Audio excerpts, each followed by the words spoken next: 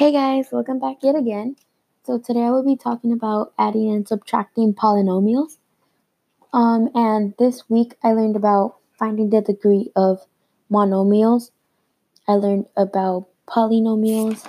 I learned about writing a polynomial in standard form, classifying polynomials, and adding and subtracting polynomials. So what is a monomial? A monomial is a number, a variable, or the product of a number and one or more variables with whole number exponents.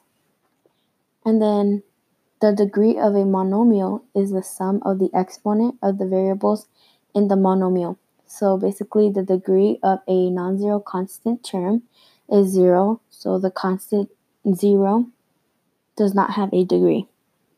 So how can you determine how to write a monomial and how not to write a monomial?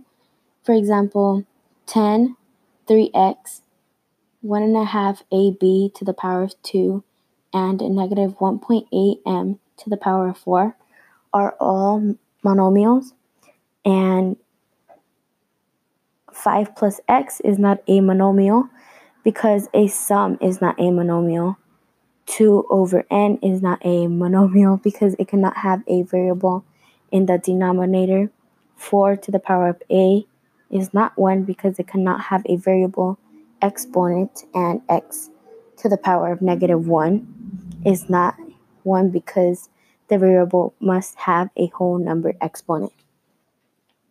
So now that you know how to write a monomial, how do you find the degree? So for 10, the degree would be 0. And then for 3x, the degree would be 1 because in the x, there would be an invisible 1 over it, like an invisible exponent 1. And then for half, ab to the power of 2, it would be 1 plus 2 equals 3 since the a has an invisible 1, and then plus 2 from the b, which would equal 3. So basically, that's how you find the degree of each monomial, by looking at the exponent, and if it has more than one exponent, then you would add them together.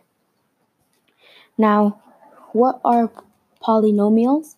A polynomial is a monomial, or the sum of monomials.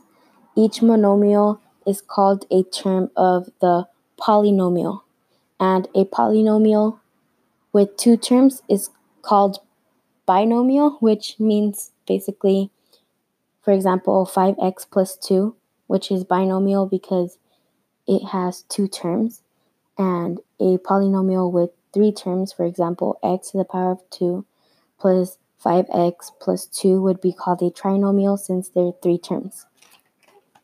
Now, the degree of a polynomial is the greatest degree of its terms. A polynomial in one variable is in standard form when the exponent of the term decreased from left to right. So when you write a polynomial in standard form, the coefficient of the first term is the leading coefficient. For example, 2x would be the leading coefficient, and then to the power of 3 would be the degree, and then plus x to the power of 2 minus 5x, and then plus 12, and 12 would be the constant term. So moving on to writing a polynomial in standard form, the first thing you would want to do is identify the degree and the leading coefficient of the polynomial.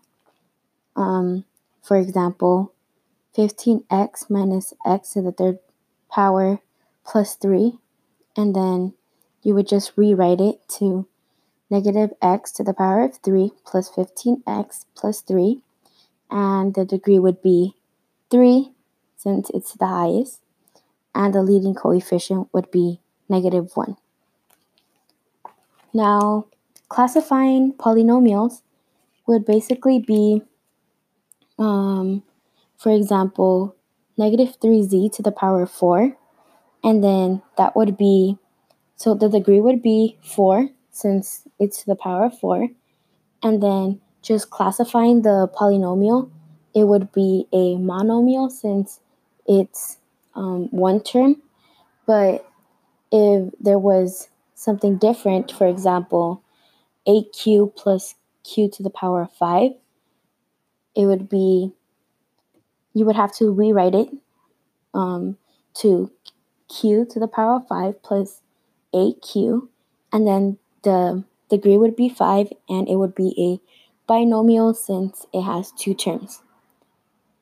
Now moving on from that, adding polynomials, you would just have to get the like terms together. For example, 2x to the power of 3 minus 5x to the power of 2 plus x. And then there's going to be another part to the equation, which would be in parentheses 2x to the power of 2 plus x to the power of 3 minus 1. And you would just move the second part of the equation to the first one and match the like terms. And that's how you would get your answer when adding polynomials. But when subtracting polynomials, you have to make sure that the sign in the equation are switched. For example, if in the second part of the equation it was negative 4p to the power of 2, you would change it to positive 4p to the power of 2.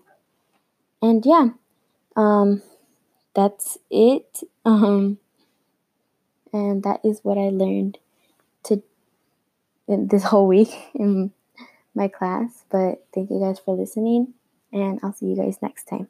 Bye.